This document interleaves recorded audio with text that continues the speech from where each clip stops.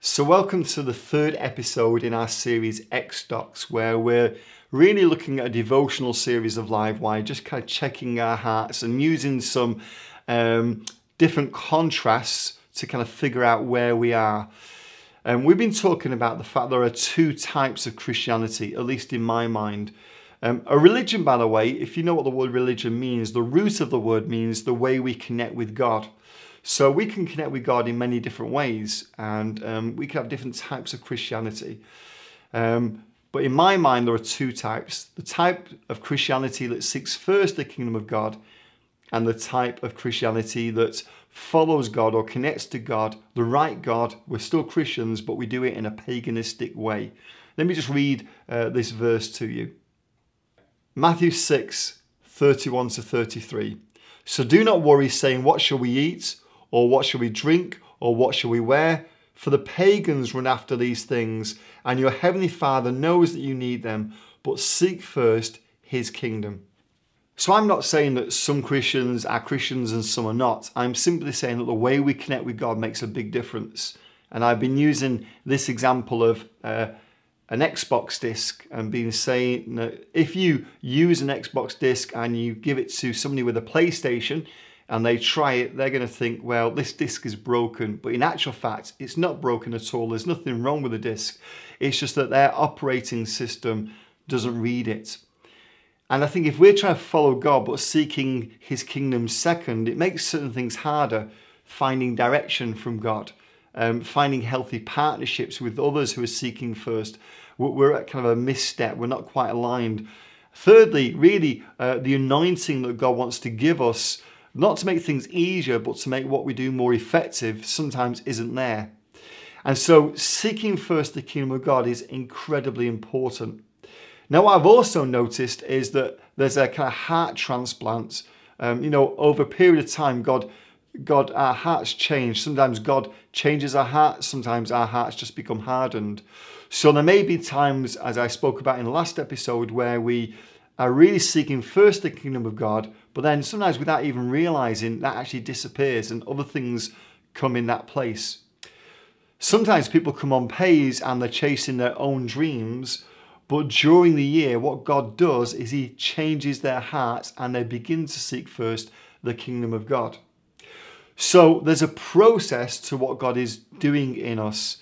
And I want to go through that process now with just a simple illustration. Let's just look at this idea of foundations. When something is built, time is taken to prepare the appropriate substructure. The taller the building, the deeper the foundation is required.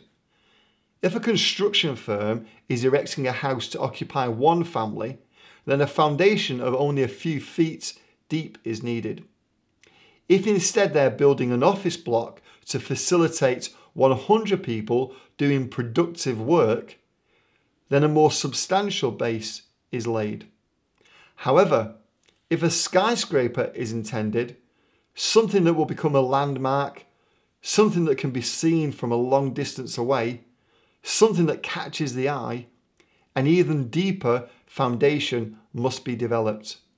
So the bigger the thing that God is building through you, the deeper the foundation he is required to build in you.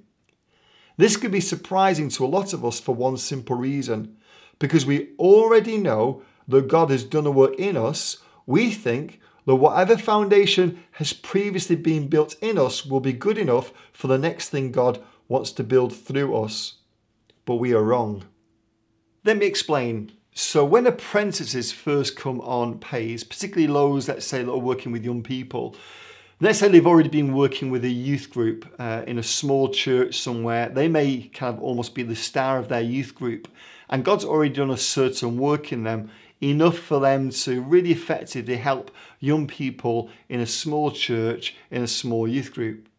But then God's going to place them in a school. They're going to reach far more young people and have far more challenges, and therefore God has to do a deeper work in them. What I mean by that is he has to highlight things that when they were just working in the youth group weren't really an issue.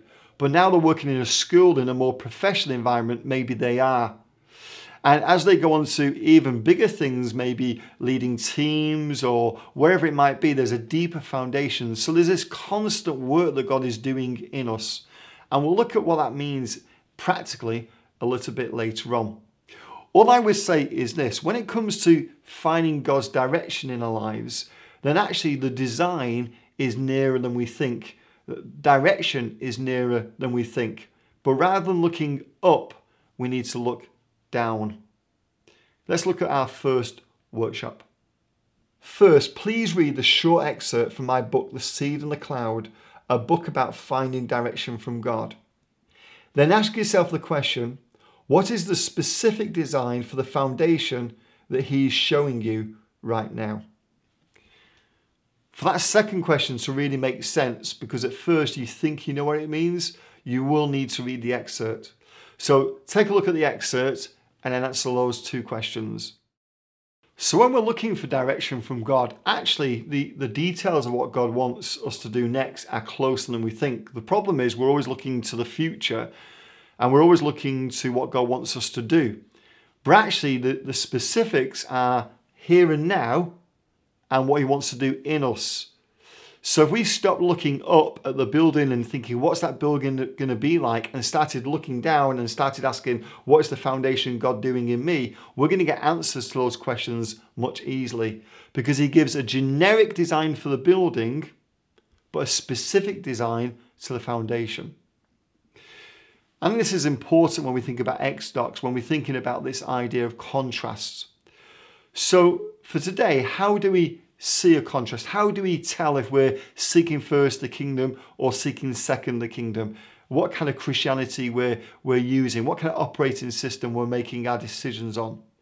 Let's ask the question, how? How would we know where we are in this process? So this is where we need to contrast two things. And the two things we're going to contrast today to help us measure where we are as far as seeking first the kingdom of God or seeking it second is in the book of John. It's something that Jesus says to the disciples. Jesus used this figure of speech, but the Pharisees did not understand what He was telling them. Therefore, Jesus said again, very truly I tell you, I am the gate for the sheep. All who've come before me are thieves and robbers, but the sheep have not listened to them. I am the gate. Whoever enters through me will be saved. They will come in and go out and find pasture. The thief only comes to steal and kill and destroy. I have come that they may have life and life to the full. I am the good shepherd. The good shepherd lays down his life for the sheep. The hired hand is not the shepherd and does not own the sheep. So when he sees the wolf coming, he abandons the sheep and runs away. Then the wolf attacks the flock and scatters it. The man runs away because he is a hired hand and cares nothing for the sheep. So when we are looking at this contrast, let's look at the contrast between disciples and hirelings. Disciples are those who are hopefully seeking first the kingdom of God. But what is a hireling? What does that actually mean? A hireling, mentioned 6 times in the Old Testament and once in the New Testament, is a labourer employed on hire for a limited time, whose wages were paid as soon as his work was over. In this sense, Jesus was accusing the Pharisees of being like hirelings, not really caring for the work and the people that God had entrusted to them. Now, there are 4 traits that you see in this passage. Let me just go through them with you. First of all, they think about finishing. So according to the Bible Encyclopedia, they are anxious for the end of the day. Hirelings in this sense are not looked upon well because they're not really that interested in the work that God has given them. They're just looking for when it finishes so that they can get their reward. A second trait of a hireling is this: they are neglectful. They're not interested so much in the flock because they've already got their eye on another flock. You know, you see sometimes that I've worked with lots of youth pastors. Some have been real disciples, really care about the young people. And some are kind of looking at those young people, but they've already got their eye on the next thing. Maybe these young people are a vehicle to the next position they're going to have. Maybe they're hoping to be a pastor and they're practicing on these young people. So to those young people, in effect, they are hirelings. A third trait is this: they flee from trouble if they can. Notice the word that Jesus uses there, ownership. When we own the sheep. In other words, when we own the vision, we own the thing that God has given us. Those who seek first the kingdom, when we own that thing that God has given us, we don't run away when trouble comes. And fourthly, the fourth kind of mark or trait of a hireling is this: they are not remembered. So we see this in some other passages, that hirelings don't make history. Hirelings are not the people mentioned. Disciples are, but hirelings are not. Let me give you a quick example. When he'd gone a little farther, he saw James, son of Zebedee, and his brother John in a boat, preparing their nets. Without delay, he called them, and they left their father Zebedee in the boat with the hired men and followed him. Just a real simple example there. There are people whose names are mentioned and we remember throughout history, and then there's the hired men. The hired men are not remembered. They're four traits we can think about when we think of hirelings. What Jesus is looking for are disciples. Now, Jesus was accusing the Pharisees as being like hirelings. So what was he getting at? What was he trying to say to them? The 7 sore spots are quite well known in Jewish history. Let me explain. What we don't really understand in modern day Christianity is that the biggest critics of the Pharisees were the Pharisees themselves.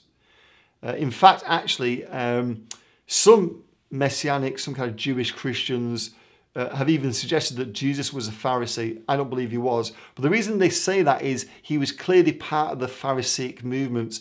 He was looking towards the same things that they were looking for. He could have preached a lot of the same things they preached. In fact, Jesus said to his own disciples, do what the Pharisees teach.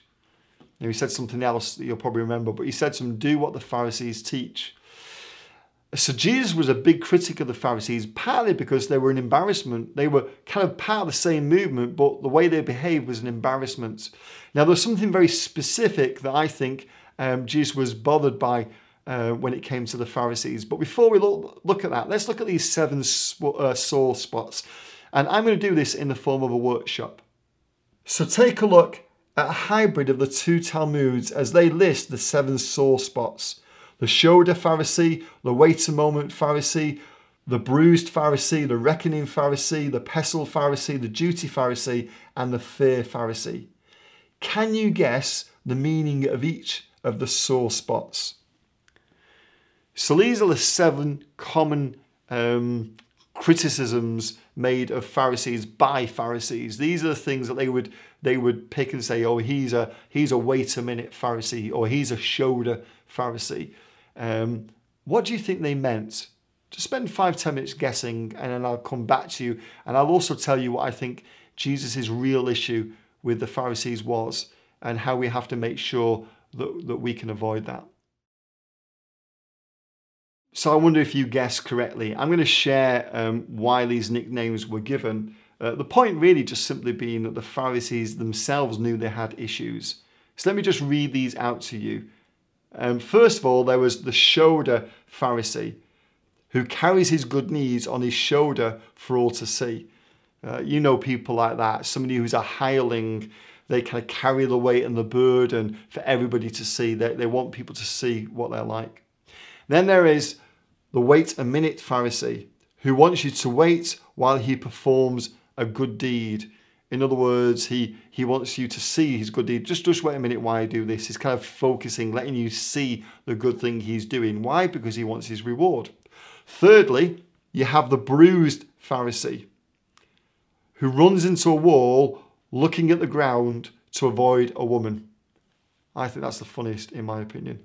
Then there's the fourth type of Pharisee, the reckoning Pharisee, who commits a sin and then does a good deed to balance it up. I mean, that's quite common. Even with non-Christians, you'll find people who, I did something bad, so I need to do something good. And we don't understand grace. Again, if you're a hireling, really what you're concentrating on is the reward. So you want to make sure, you're seen to be fixing your mistakes for the sake of the reward. Another of the nicknames, the pestle Pharisee, was one whose head is bowed in false humility like a pestle in a mortar. Then there is the duty Pharisee who asks, what do I have to do? And finally, the fear Pharisee who fulfills a commandment through fear of consequences. So what you notice in these 7 sore spots is they're all really about motive. Pharisees were critical of each other because not so much what they did sometimes, but the motive for why they did it. And according to the Mishnah, as you look at this quote, it was self-inflicted. The Pharisees' issues were self-inflicted. So Jesus doesn't really talk about the 7 sore spots in the Bible, but what he does do is he talks about the 7 woes of the Pharisees. He clearly has similar issues with the Pharisees. But what's the basis? What's the fundamental problem Jesus has with the Pharisees? So some people would say it's that they were hypocrites, but actually there's something deeper than that. Let me point you to the verse that I think Jesus is really struggling with. When referring to them, he says they tie up heavy, cumbersome loads and put them on other people's shoulders, but they themselves are not willing to lift a finger to move them. I think that's the root of the problem. Is a hireling, or the Pharisees in particular, they put a burden on people, but they themselves were not prepared to lift a finger. They had motives that were ulterior sometimes. They like to go around and say what should be done, but they wouldn't do it themselves. So we've looked extensively at a hireling. But let's look at a disciple. What's the difference and how do we note? We looked at, is there any traits of a hireling within us? But what would the traits of a disciple look like? Well, let's look at the marks of a disciple. A disciple, of course, is a follower of Jesus, or as the word Christian means, a little Christ. So let's look at what Christ said about himself, the way we should be as well. I am the good shepherd. The good shepherd lays down his life for the sheep. The hired hand is not the shepherd and does not own the sheep. So when he sees the wolf coming, he abandons the sheep and runs away. So a disciple lays down their life. I think that's similar to laying down our dreams. And not because we don't believe that God's interested in our dreams, but we lay down our dreams only for God to pick them up and give us them back even in an even better way than we first expected.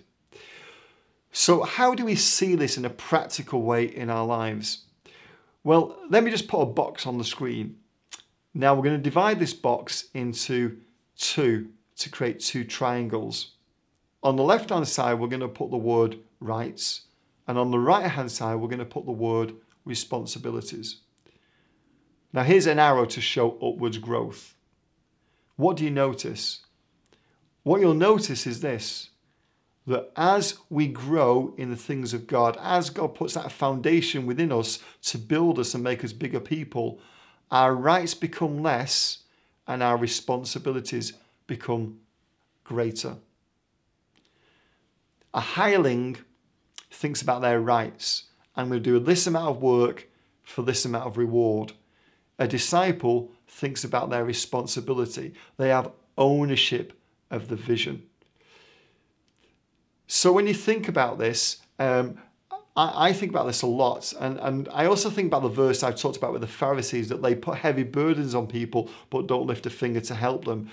So I get quite concerned about that because I'm always asking people to do things. I mean, that's my job, is to get people to do stuff.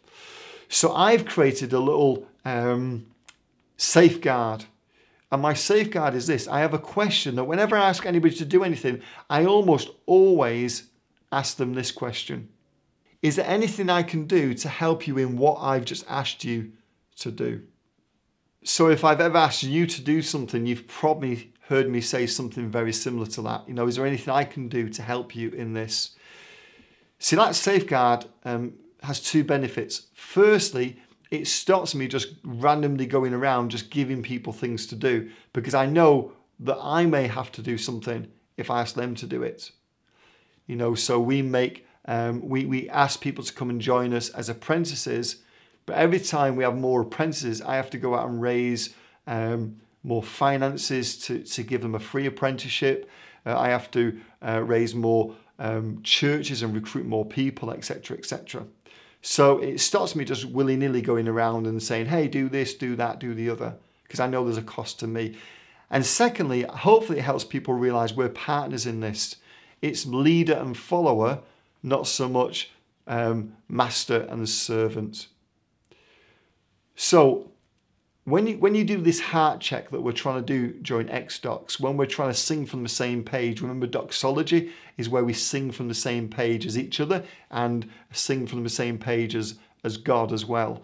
When we're looking for contrast and thinking, well, where am I? I think it's good to have some practical things to think about. Are you seeing traits as a hireling, or are you seeing traits as a disciple? I'm sure actually there's some kind of sliding scale there. But are you moving in one direction? Should you be moving in a different direction? I don't know. But I'll leave you with this final workshop to help you. When you think about what God is doing in you right now, please put into the responsibility triangle the specific responsibilities He's challenging you to take on board. And in the rights triangle, the specific rights you know you need to give up. Hopefully that's a very practical way to think about the foundation that God is building within you right now, to help you think, am I more of a disciple, God willing, than I am of a hireling? Are there any hireling traits in me that I need to tackle? Any rights I need to give up? Hopefully this is helpful to you. Like I say, XDOX is just simply a devotional series just to help you think through, where am I in this growth? Am I going towards God, or is my heart going cold towards Him? John Wesley said this: worldliness is anything that causes you to lose your affection towards God. So things that God gives you are not worldly, but maybe the way we try to do them can be. Okay, hopefully this is helpful to you, and I'll speak to you next time we look at the Live Wire episode, the next episode of XDOX.